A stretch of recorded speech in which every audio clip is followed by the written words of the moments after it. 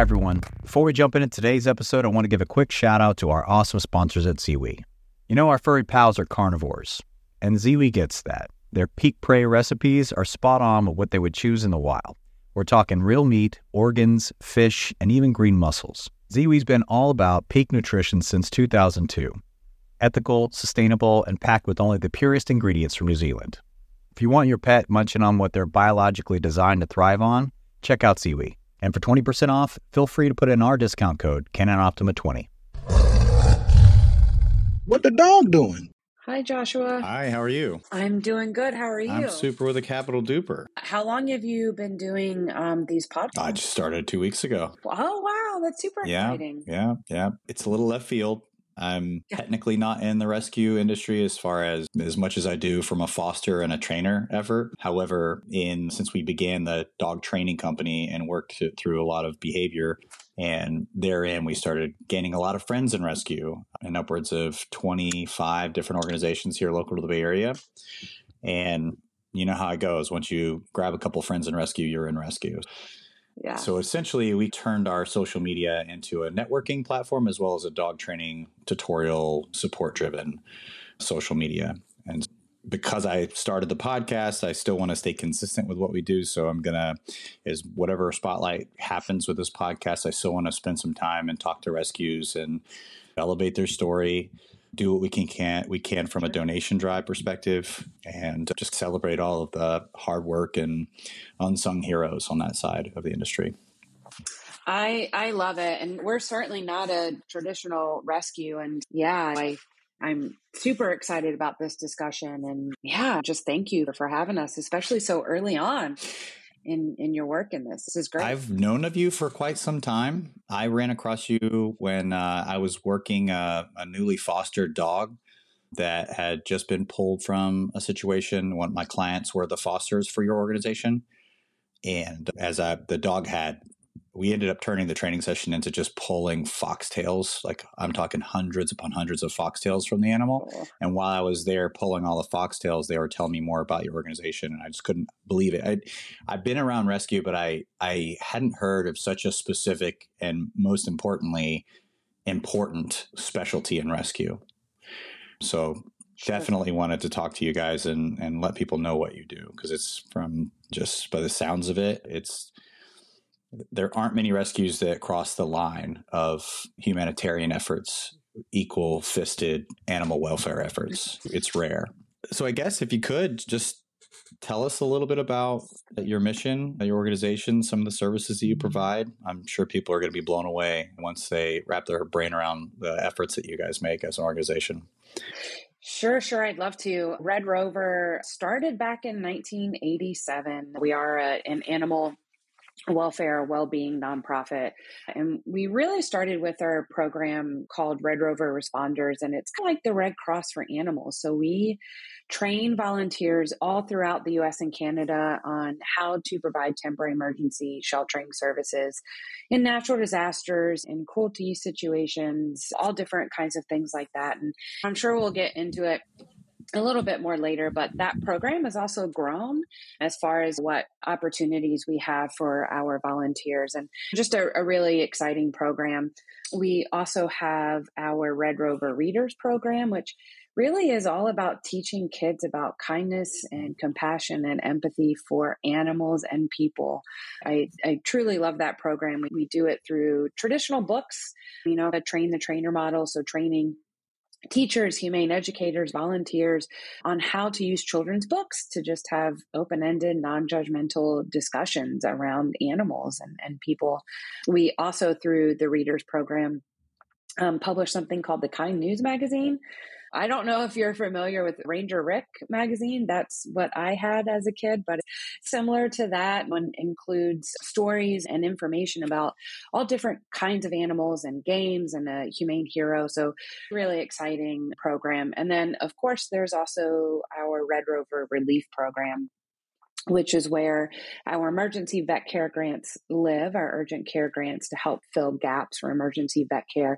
But it's also where all of our domestic violence work lives. And so that's where our grants come out of. That's where all of the support that we provide organizations in creating that program live. So in the big nutshell, that is the work of Red Rover that we're doing all across the US. Wow. And so it started off, it sounds like more of a 911 for natural disasters, which already is a very complex operation with all of the various things and communities that can be impacted by natural disasters. So you already have to have your stuff together. And as if that wasn't enough, where did you sprout from there? Did the domestic violence support relief come following the emergency disaster relief, or was it hand in hand the whole time? I would say it, and I wasn't around Red Rover at the time, but we really started in earnest with our domestic violence work back in 2007 with our Safe Escape grants. And I do think it did come out of that disaster work, because in disaster is where we really first started to really understand that people are hesitant to or will not leave if they can't take their pets with them. And so we see that in natural disasters, and we see that in domestic violence as well. Survivors are very reluctant to leave an abuser if they can't take their pet with them. And so we did start with that Safe Escape grant work in 2007. Essentially, we're helping to cover the cost of boarding a pet while a domestic violence survivor is in shelter. But, as you probably know, boarding can be really expensive. And so in 2012, we established our Safe Housing Grants program. And essentially through that program, we're able to give a larger sum of money to a domestic violence shelter to actually help them create their own pet housing program. And since 2012, we've given over 200 grants at this point for just under $4 million. I am, of course, very biased because I spend a lot of my time in the safe housing grant work, but I love the safe housing grant program because it gives domestic violence organizations, it gives communities the resources, the programming that they need when they need it. Our Safe Escape Grants programs are essential and I think very important, but we're essentially a Monday through Friday organization. We're based in California.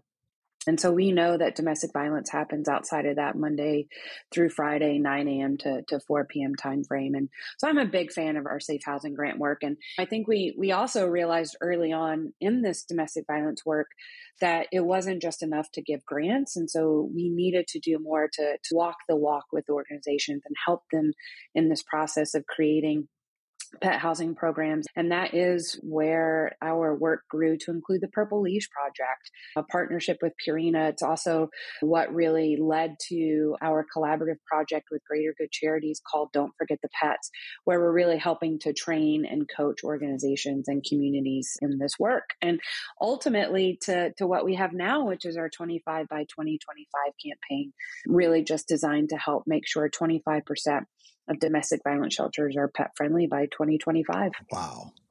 And how does that work? So when you're trying to erect one of these domestic violence pet shelters, from beginning to end, how do you get someone involved and how do you help them get off the ground with something like that? Yeah, the really great thing and sometimes the really hard thing about pet housing programs is that they really can look many different ways. And it really does just depend on the individual shelter, what it looked like, what it physically looks like, to what community support they're going to have. And so it really can look a lot of different ways. And through the Don't Forget the Pets project, we provide virtual and in-person workshops that really just give that 30,000 foot view of this is why it's important. This is the link between human and animal violence. This is the power of the human animal bond, to who to collaborate with, how to collaborate with folks, through even this is what your plan or your physical design of things can look like, to policies and procedures and fundraising. And so we give that 30,000 foot view in the workshop, and then we provide a free coaching program. And so then it's really just that one-on-one support, working with organizations to work out some of those real details. We're big fans of on-site housing, keeping domestic violence survivors at the same location as their pets. There's just so much power in that, in the healing process. And it can look many different ways just on site. It can be a survivor and pet stay in room together. It can mean that we're maybe taking an existing space or perhaps a new space on site and making that into really comfortable pet housing that really invites the pet parent, the survivor, to come hang out with their pet. But we also coach organizations through other models. Maybe the pet needs to stay in an animal shelter or an animal rescue or through foster. Ultimately, we just want to help more survivors and their pets escape abuse and find safety and healing together. And we're going to work with the community to make that happen in whatever way it needs to happen. And so when you're looking at a circumstance like this, is it you have fosters within your organization, or are you working with third-party rescues and their fosters if the animal can't stay with the survivor in that particular location process? Sure. So that's a great question. We're kind of removed from the process, from the direct service side of things. And what we would do, let's say with a fostering situation, we would really encourage the domestic violence shelter or the homeless shelter to partner with an animal rescue organization, an animal sheltering organization in their community, and work through their fosters if they already have some fosters set up. If they don't have fosters set up, we can certainly provide some direction and some guidance. And most importantly, the role that we're going to play in that process is to help those two organizations understand that these fosters really need to be specially trained, just in that they need to know what domestic violence is. They need to know what it means to experience homelessness, to understand that because of the abuse, pets may come in that have never seen a vet. They may exhibit some behaviors that might be a little challenging because they are responding to the trauma that they've experienced. Or even they may see pets come in that aren't groomed as well as maybe their own pets. And so really just helping everybody, all the organizations and the foster parents know, hey, before we jump to judgment, let's just take a step back, understand maybe what is happening here on the larger scale, and think about what supports we can provide, this pet parent and this pet. So that's the role we play, and just in really helping organizations understand how they're going to need to prepare these foster parents. Foster parents are really used to that happy ending story, when they foster a pet and that pet gets adopted and they get to see it on social media. In these cases, foster parents shouldn't really know what happens. Really, ultimately, all they know is I'm taking the pet to this location and that's it.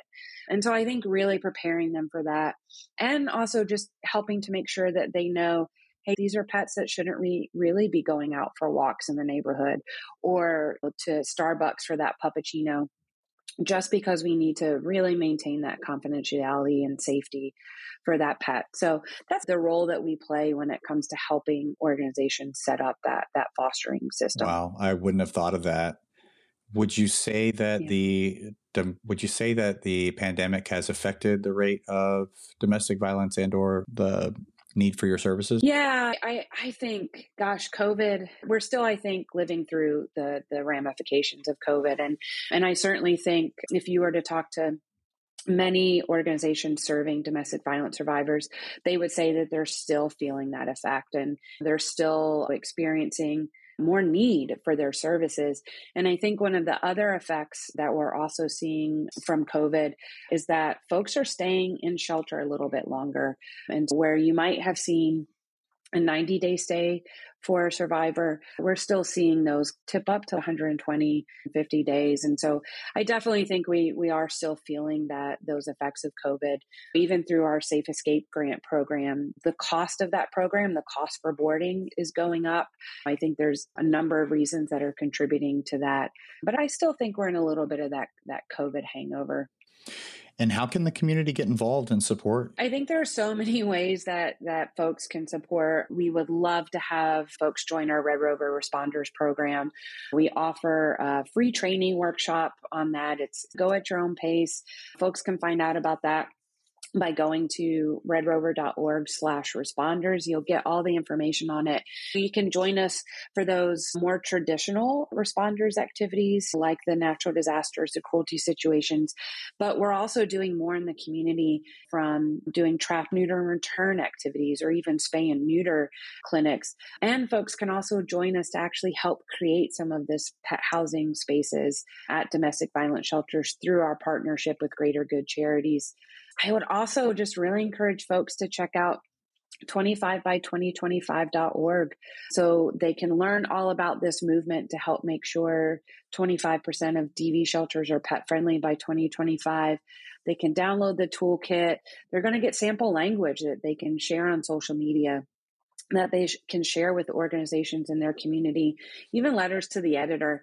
So lots of different resources at that 25 by 2025. And of course, we are always, looking for folks to donate to Red Rover, and folks can go to redrover.org and find out all the different ways that they can become a supporter at Red Rover. That's awesome. Are there any nuances or specific challenges faced by survivors with children? And how does your organization address those needs? Yeah, we know that a lot of American homes, I think it's roughly 70%, have a pet. And we also know that there are a lot of American homes with pets and kids. And we want everybody to be able to experience that safety and healing together. We also know that kids are directly experiencing and witnessing abuse between humans and also the abuse of pets. And we really do want to help organizations create this kind of pet housing programming so that folks find safety, they find that healing together, and we can also make sure that our kids get a new story about what it means to have a pet and to love that pet and what it means to love and care for that pet appropriately. And when we are working with domestic violence shelters and helping them become pet friendly, we're always talking about ways to maintain that human-animal bond, create those comfortable spaces in the shelter for the humans and for the pets to hang out, and also being really careful to make sure that everybody is going to be safe in that environment. And that includes our adults, our kids, and our pets. And for any potential survivors or people that are being impacted by a dangerous situation in the home, what are some questions that they can ask themselves, some clarifying questions to determine whether or not they are truly in an unsafe situation? And what are the first steps that they can take to seek your resources? Sure. And Josh, I'll definitely defer the first part of your question to the National Domestic Violence Hotline. There are some great resources for folks if they're not sure and they want to go down that path and figure out, is this an unsafe environment for you? There's amazing resources via the hotline. And I would say you are not alone. To survivors who are thinking about leaving, maybe want to leave, but are fearful of what might happen to their pets. You are absolutely not alone. We know that 97% of domestic violence survivors feel that their pet factors into their decision to seek safety. So if they can't take their pet with them, they're hesitant to do so. If survivors want to find those pet-friendly resources, there are a few really great resources that they can reach out to. That's great. One is absolutely One is definitely the hotline. And so they can reach out to the National Domestic Violence Hotline, let them know that they have a pet, that they want some pet-friendly resources. Folks can also check out domesticshelters.org. It's an online searchable database of domestic violence organizations, and they can filter out for pet housing programs. And finally, there's the Safe Havens Mapping Project. And that is essentially a database of all the pet housing programs, or at least most of the pet housing programs throughout the U.S. that they can also search there. So there's definitely lots of resources out there. That's fantastic. And is there a way that someone can contribute to your foster program for those people that want to get involved, especially for the holidays? I know it's going to be a tumultuous time for the rescue industry abroad and even after Christmas time for the shelter industry. Are there ways that if people are listening and they decide that they would love to open up their home to a potential foster scenario, how would they go about that? Yeah, I would really suggest that folks reach out to your local animal shelters, your local rescues, find out what their needs are for foster. I think right now in the animal welfare community, the animal rescue community, most shelters they're overrun. They've got their hands full. And so I would say reach out to your local animal shelters, animal rescues, see what need they might have for fosters. It could be the more traditional kind of foster setup, but we also see more and more of these temporary fostering programs popping up. And so reach out, see if they have that kind of program, and see if they're looking for fosters in your community. And then what's your reach for because the other arm of this sounds extremely complex as well. When you're talking about natural disasters, Yeah. I'm not sure what your wingspan is, if it's a national program where you're allocating resources and people to relief efforts for natural disasters. But what does that look like? Are you preemptive, or does it happen after the fact? Yeah, we are certainly, through our responders disaster work, we certainly do work across the U.S., occasionally in Canada when we're invited to go up there. I will say that our team behind the scenes is always reaching out, setting up relationships with local organizations, those local entities who are responsible for disaster response in areas, and really just letting them know, hey, we've got this volunteer support should it be needed. And then when a disaster does happen, we get invited in. So we're always invited in. And then we just help fill in whatever need is needed when those disasters do strike. We're always looking for more volunteers for that programming. And again, folks can find out more by going to redrover.org/responders. You'll get more information on all the different kinds of deployments that we do with that program. And you also find out how to become a volunteer. That's great. And I know you mentioned the by 25 initiative. Are there any other initiatives or programs that are coming about that you're excited about? I would also just love to plug our Purple Leash project, and then I can certainly just share some exciting news for 2024. We've been partnering with Purina since 2000 on the Purple Leash project. And through the project, Purina absolutely does support those safe housing grants programs. I think since 2019, we provided about $1 million through that grant program directly from Purina. So that's an amazing piece of it. But there's also just an amazing awareness piece that comes out of the Purple Leash project. Folks may have even seen some special packaging in the grocery aisle on some of the Purina products like Beg Strips and Tidy Cat and that sort of thing. And it's just, when you think about how amazing it is to have this message on packaging, I'm just blown away. I shared with you earlier that 97% of survivors said that taking their pet with them factored into whether or not they'd seek shelter. The flip side of that is that 72% of those same survivors had no idea that pet housing programs even existed. And so they didn't know to ask. And so that's a big gap. And so I think the Purple Leash Project does just amazing work in helping us to raise awareness in just many different avenues. And for 2024, of course, we're going to continue this momentum behind the 25 by 2025 campaign, but we're also have received a small amount of money that we're going to be able to provide to homeless shelters as a pilot project. So just like our safe housing grants, we're going to be able to help make some shelters who provide support for people experiencing homelessness, some of these funds as well. I'm very excited about 2024. I'm not excited that 2024 is just around the corner, but it's going to be an exciting year, I think. I know California, specifically the Bay Area, has a huge uptick in homeless population, and it's a growing concern for every patron, every politician here. So that's so great. Yep. Is Purple Leash Project, is the match still going on? I know we just exited the Awareness Month. Yeah, unfortunately, that match did end with October, Domestic Violence Awareness Month. But folks will have the opportunity to purchase a limited edition festivity ornament again this year. It's a pretty popular campaign every year. The Purple Leash Project Red Rover will be the beneficiary again when folks purchase that ornament.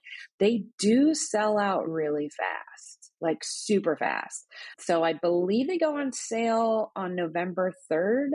And you can find that at feastivities.com. But I would mark your calendars, set an alert, set a reminder, because they do really sell out fast. That's fantastic. You've listed a lot of resources. I'm going to do my best to capture all of the websites and URLs so that there's links.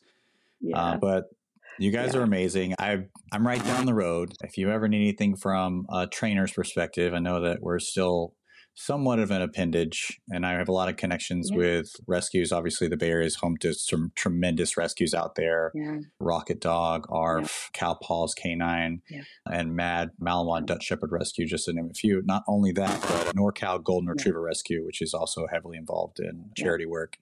But anything that we can do from a trainer's perspective locally, we're happy to support maybe that education with pet safety and assimilating strategies when it comes to dogs that potentially did come from a tumultuous home, going into a new environment, especially a new environment with other dogs, new dogs in that home, and the dynamic issue that you have there. Yep. Absolutely. And I super appreciate the work that you all do, Joshua, and trainers just in general.